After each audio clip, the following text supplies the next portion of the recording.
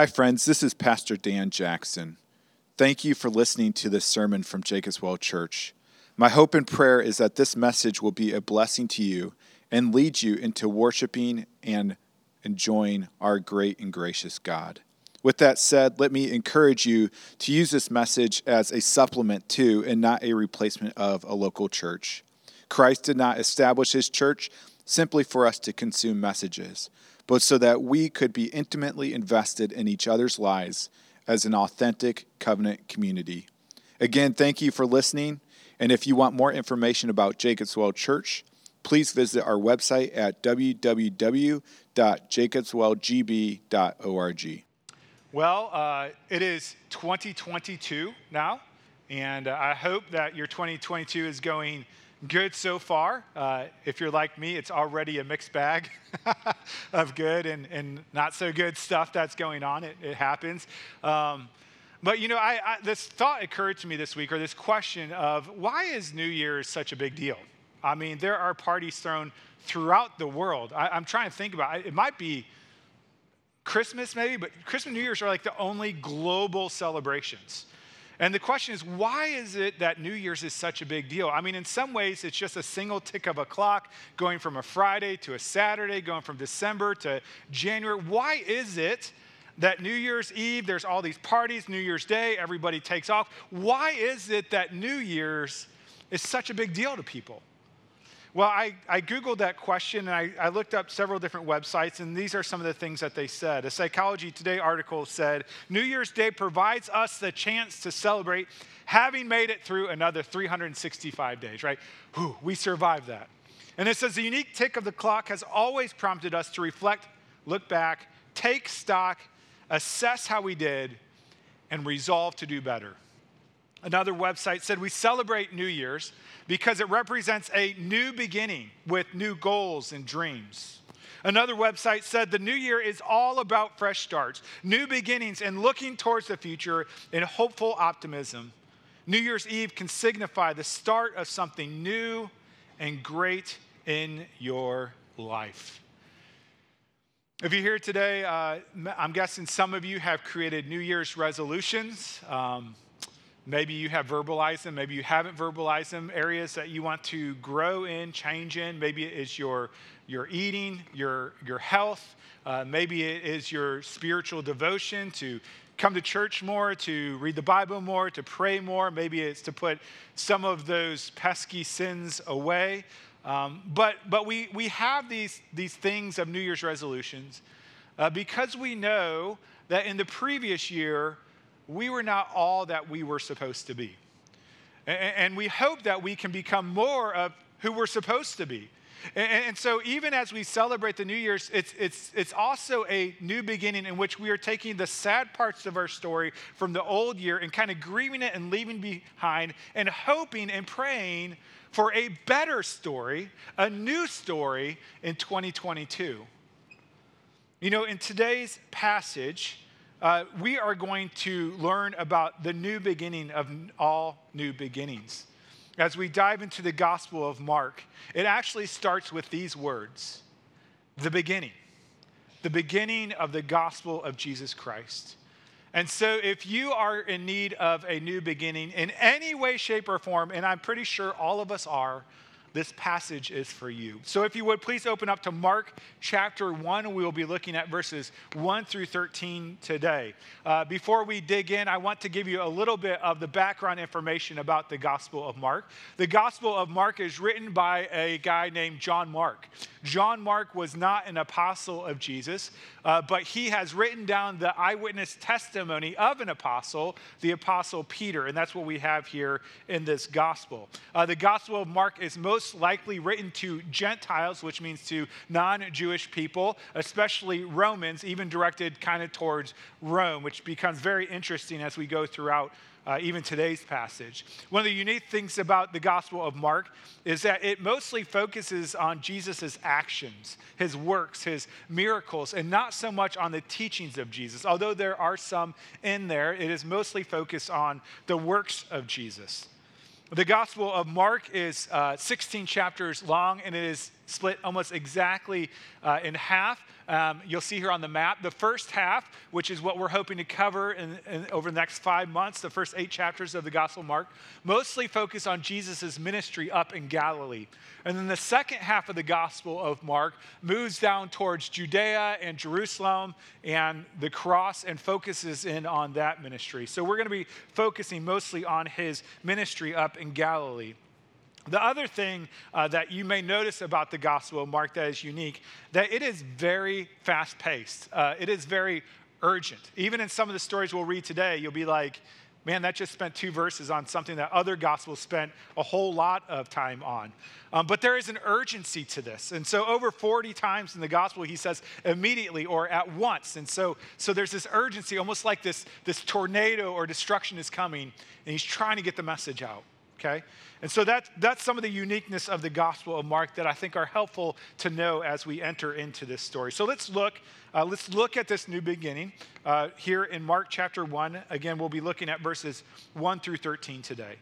This is the word of the Lord. Mark 1, verse 1. The beginning of the gospel of Jesus Christ, the Son of God.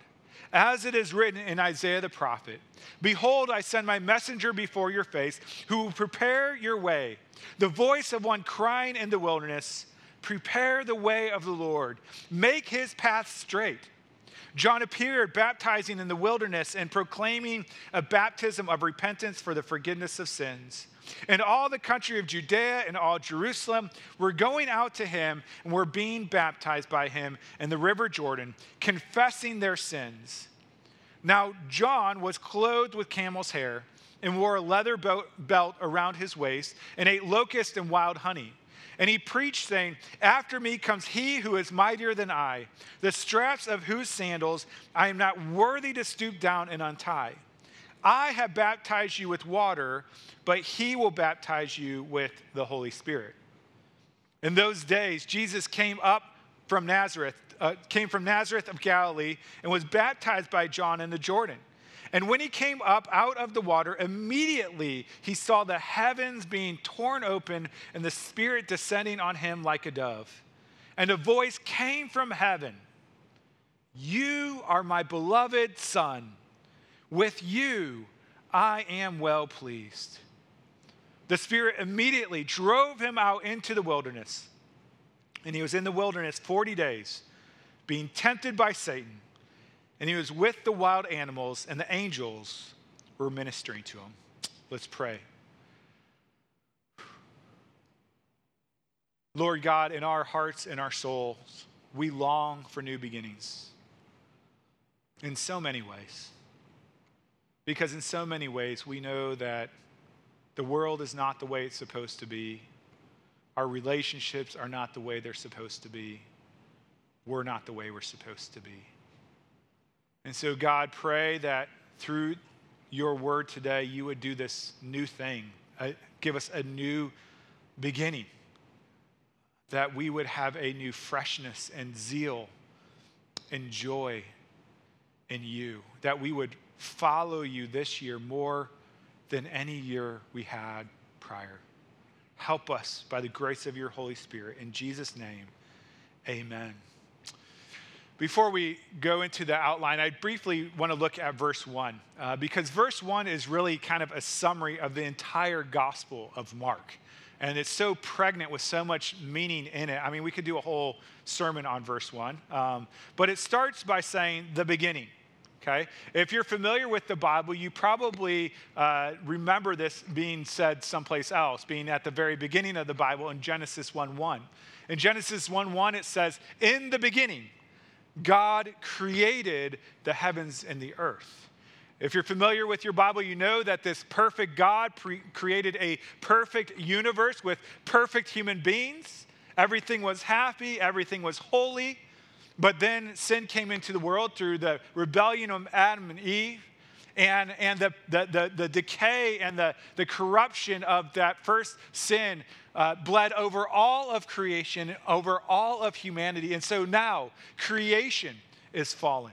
Humans are fallen. Our relationship with one another is fallen. And most of our relationship with God is fallen. And so it's into that context that Mark 1:1 proclaims that there is something new happening. This is the beginning of the gospel of Jesus Christ. Now, what is new here? What is this the beginning of? Well, verse 1 again says the beginning of the gospel of Jesus. This word gospel in the original Greek is euangelion, and it is a term that theologians talk about quite a bit, but eu means good, and agelion means announcement. And so this literally means good news, okay? This is the good news of Jesus. Now, this word euangelion is not exclusive to Christianity. It was used within the Roman Empire of the time to proclaim a good news that a Caesar had been born or that a Caesar had taken his throne. But here it is used to proclaim the good news of this man, Jesus. And what is the good news of this man, Jesus? Well, we get hints of this good news through the titles given to him in verse 1. The beginning of the gospel of Jesus Christ, the Son of God. Christ is not Jesus' last name. His name is not Jesus H. Christ. That's not his name, okay? Christ is a title given to him that means Messiah or anointed one. He is the long-awaited one, an expected one that is promised throughout the Old Testament. And so what we see here in this early in this first verse of this chapter is that Mark is claiming that he does not just have a gospel, but that he has the gospel of good news. And the gospel of good news is the good news about Jesus Christ. And he is sharing this with us with great urgency because he knows that we are people in need of good news, because we are in people need of new beginnings. And so how does the beginning of the gospel of Jesus Christ, the Son of God, begin? How does it begin in the Gospel of Mark, but also how does it begin even in our own hearts and souls? Well, it begins with preparation. Look at verse 2 with me. It says, as it is written in Isaiah the prophet, behold, I send my messenger before your face, who will prepare your way. The voice of one crying in the wilderness, prepare the way of the Lord, make his paths straight. This quotation comes from the book of Isaiah, from Isaiah the prophet. The context of this quote is that Israel has rebelled against God, and so they have been exiled out of the promised land, and they're in foreign territories, a dispersed people, and God comes to them to comfort them and encourage them that God has not given up on them. Even with all of their sin, even with all their rebellion, even with all their disbursement, God has not given up on them.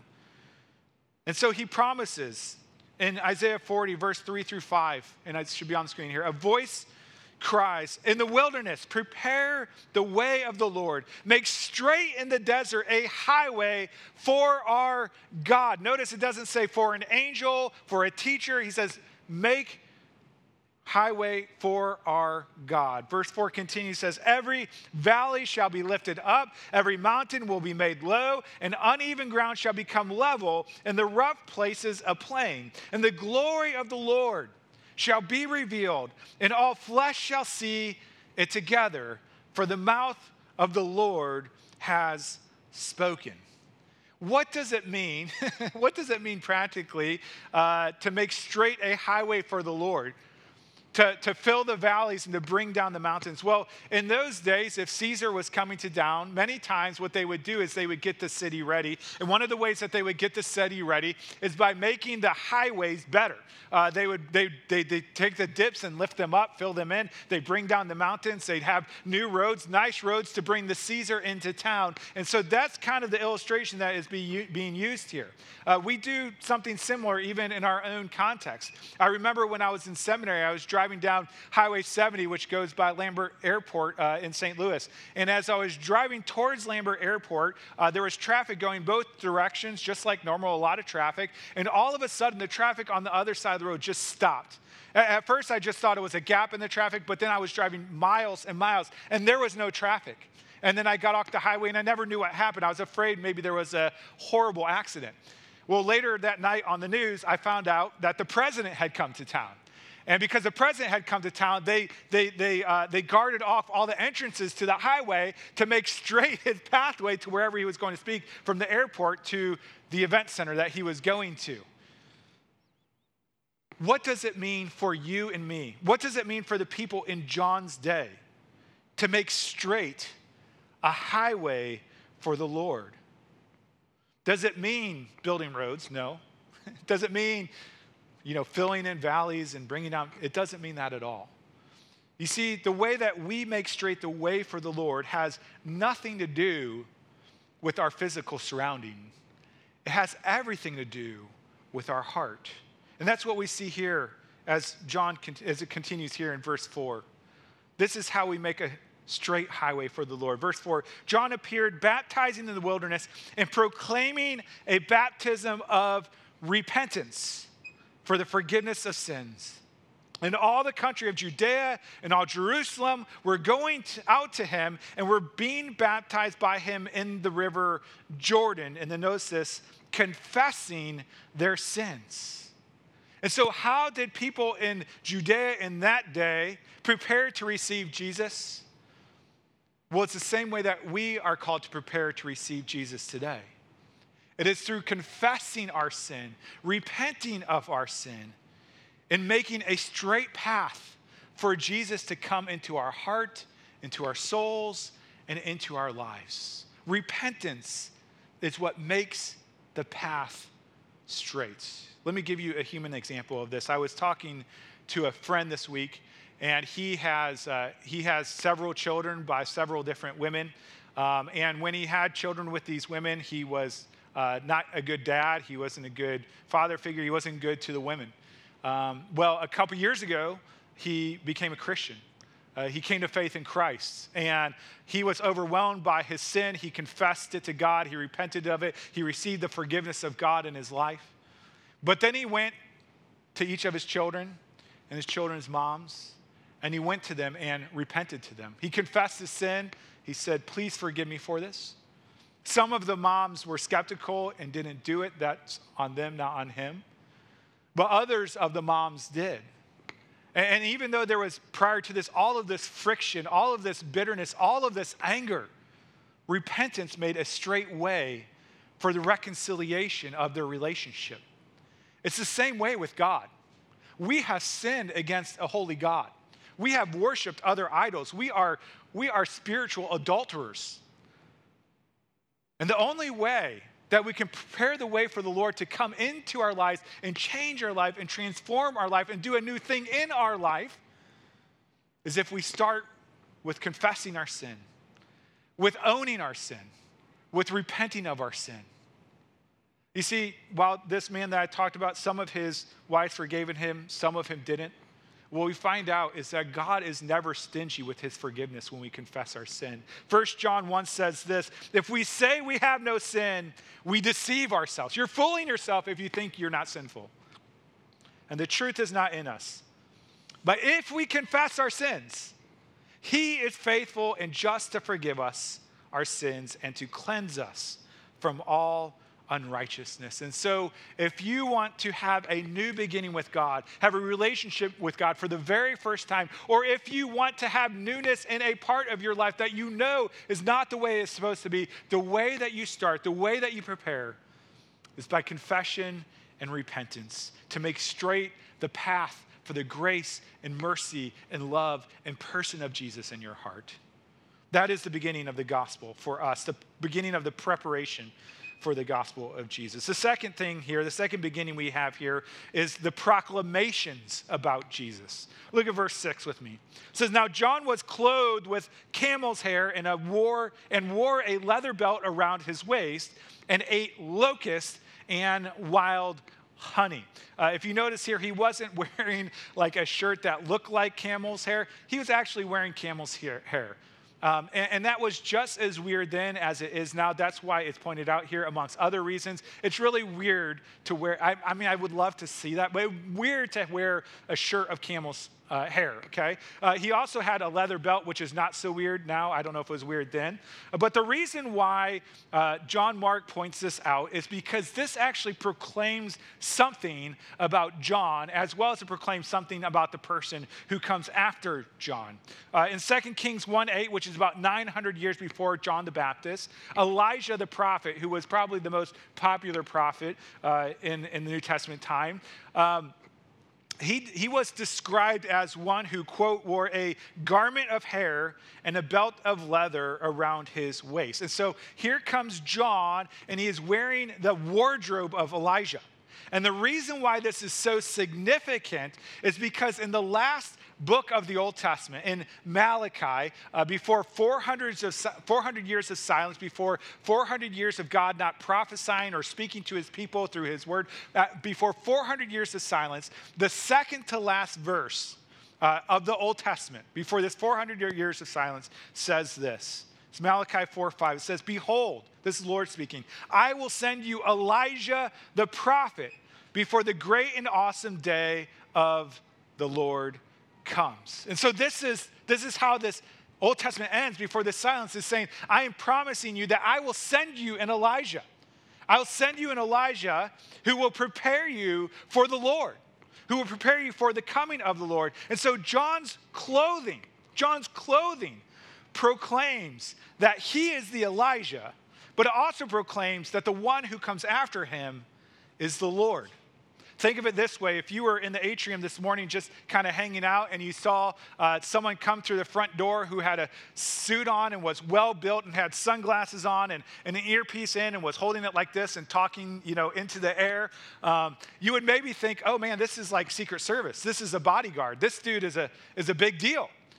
But what it would tell you also is that he's not the biggest deal. The biggest deal is the one who's coming after him, right? He's the one that they're protecting. And so in the same way, John's clothing gives off this fact of John's identity as the Elijah, but it also points to the one who's coming after him is someone even greater.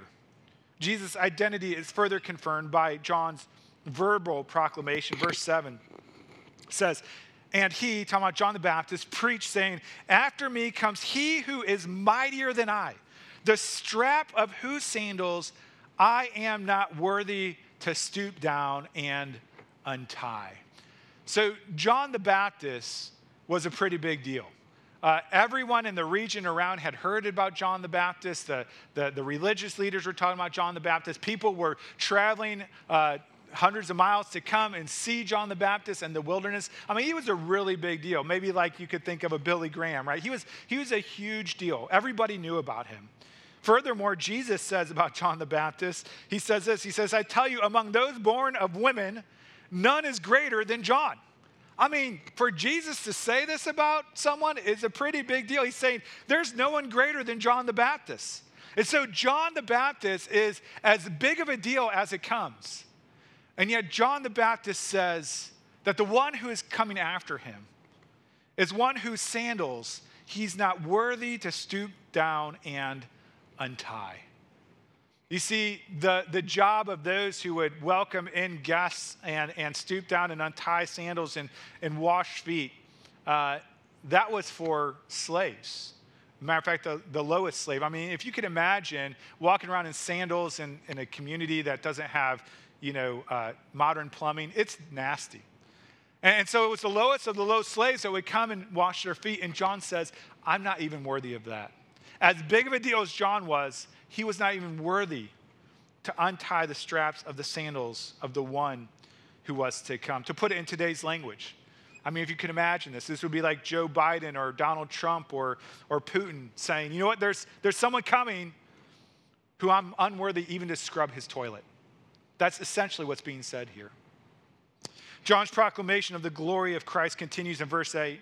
He says, "I have baptized you with water, but he will baptize you with the Holy Spirit." Again, this is an extraordinary declaration from John, because in the Old Testament, the only one who could impart the Holy Spirit was God himself. And so John is speaking of the divinity of the one who is to come. He is saying that he is God. Furthermore, John confesses that as important as his baptism is, it's not nearly as important as Jesus' baptism. John's baptism was temporary and external, but Jesus' baptism would be internal and forever. John's baptism was with water, but Jesus' baptism would be with the Holy Spirit. And so John the Baptist is the greatest man to ever live, according to Jesus, makes these two verbal proclamations that he is not worthy to untie the sandals of Jesus, to be his slave, and he is, and that Jesus would baptize with the Holy Spirit. As great as these proclamations are, from John's mouth, from John's clothing, there's yet even a greater proclamation about Jesus. And it happens at his baptism. Look at verse 9 with me. It says, in those days, Jesus came from Nazareth of Galilee and was baptized by John in the Jordan. This would have been the inauguration of his public ministry, kind of a commissioning or ordination of sorts. You can think of it that way. Verse 10 continues, says, and when he came up out of the water, immediately he saw the heavens being torn open and the Spirit descending on him like a dove. And then here's the proclamation. And a voice came from heaven. You are my beloved Son. With you I am well pleased.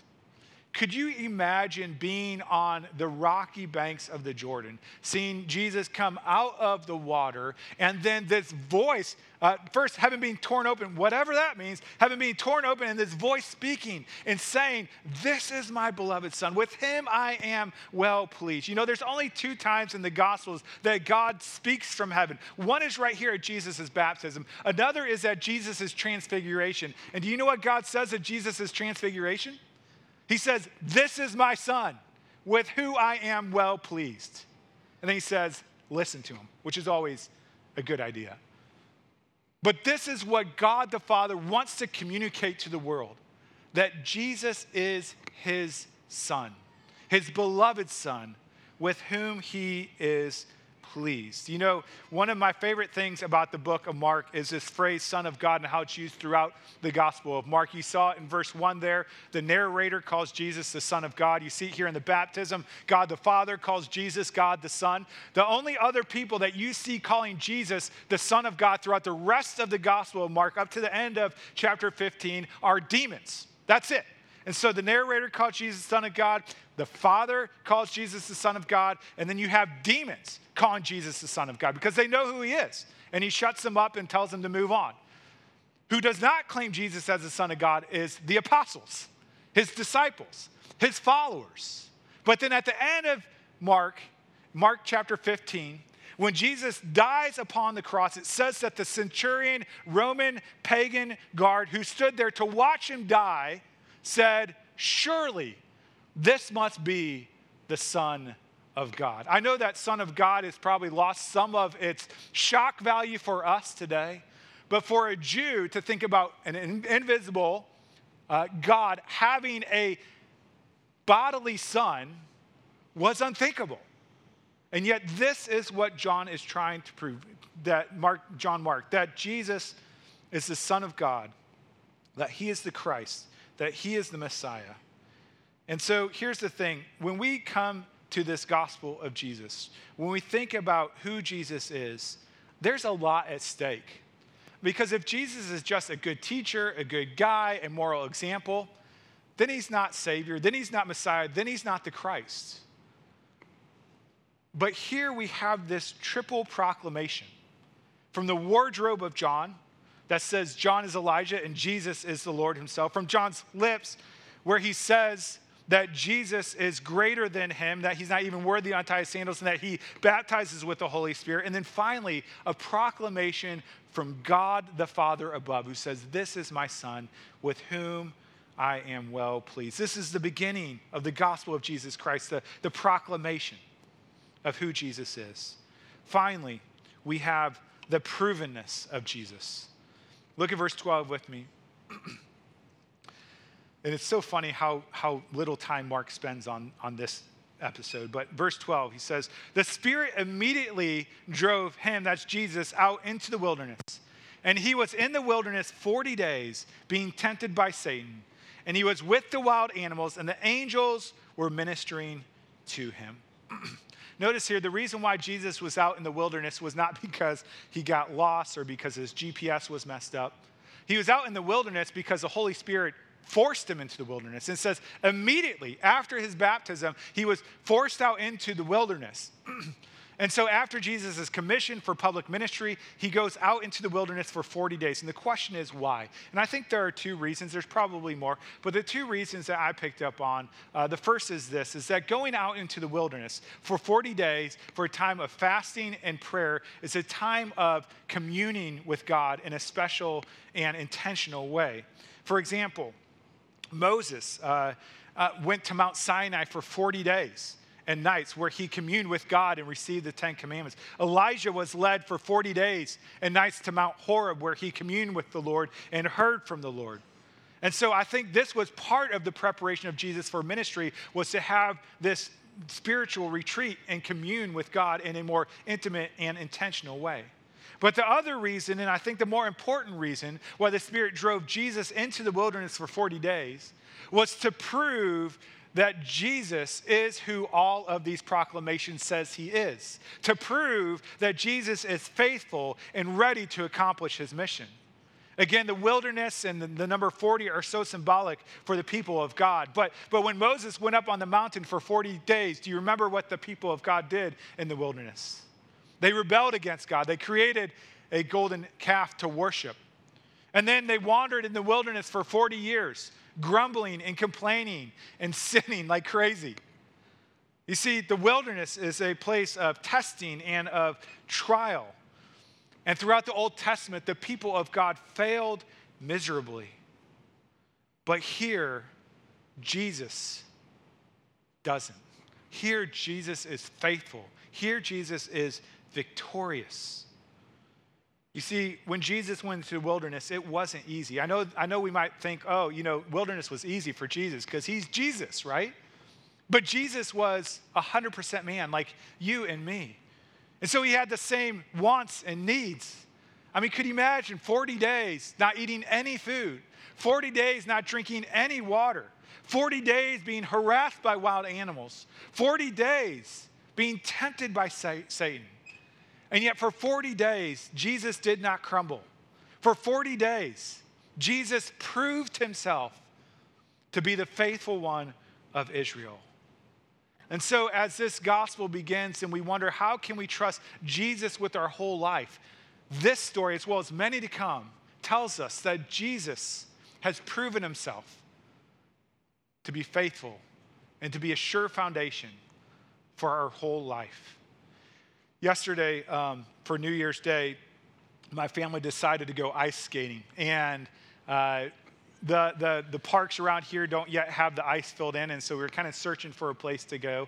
And my daughter saw this retention pond, and she knew that some people had skated on it before, so we decided to go there. And so we get to the place, and we walk down to the retention pond, which is a little bit of a hike, and we get down there, and we look, and certainly there's an area shoveled off for ice skating, but we don't know how long it had been shoveled off, and the kids were kind of leery of it. I was too. And so they were like, is that going to break? Are we going to fall through? And I said, well, I'll tell you what, here's what I'll do. I will go out there with my 150 pounds of weight, and I will prove to you that it is strong enough, okay? And so I go out on the ice walking very delicately, and there's some parts where you can see straight through, and it's like, that's kind of creepy. But I still walked there, and I just made sure, and I started jumping up and down on it, and I started banging a hockey stick on it. And the reason was to prove that it was strong enough, to prove that it could hold them up. In many ways, in the wilderness, Jesus went through many temptations, many trials. And through that, he proved to the people of God that he can accomplish his purpose, that he can accomplish our salvation, that he can give us a new beginning, and that he is a firm foundation that we can rest ourselves entirely upon. Friends, if you are here today and you are just dying for a new beginning, you're just dying for a new beginning with God, dying for part of your life to have a new beginning, we are assured by this that Jesus has proven himself, that he is faithful, and that we can depend on him. And that those who prepare their hearts by confessing their sin and repenting, those who proclaim Jesus Christ to be the Son of God, their Lord and Savior, for those who rest upon the proven faithfulness of Christ for their salvation, Jesus has created for you a new beginning. And you see, the reason why we can have a new beginning is because Jesus took our ending. Let me say that again. We can have a new beginning because Jesus took your ending. You see, what our sin deserves is the punishment, the wrath of God. It deserves death. It deserves hell. That's what our sin deserves. That's what our ending should be. But when Christ went to the cross, he took our ending upon himself, taking on our sin, paying for our sin, dying for our sin, going through the hell of God's punishment for our sin. He took on our ending so that we could have a new beginning and a new ending for all eternity. And so let me ask you today, what do you believe about this man, Jesus? Do you believe him to be the Christ, the Son of God, the Savior of the world? If so, he offers to you this new beginning in him. You know, I'll end with this. As you prepare for 2022, my hope in prayer is that through the Gospel of Mark and through just our communion with one another and with the Lord, that there would be many new beginnings. That Christ in us would create new fervor for him, new passion for him, new love for him, and that would flow out of us in new ways to the people who are around us. You know, New Year's resolutions don't last long. I saw a cartoon this week where one kid said to another kid, "Hey, what's a New Year's resolution?" And another one said, "A New Year's resolution is a to-do list for the first week of the year," right? Because we don't carry it much further than that. And so if you want a new beginning, quit turning to yourself because it doesn't work. Turn to Christ because he has and is and will be making all things new again. Let's pray.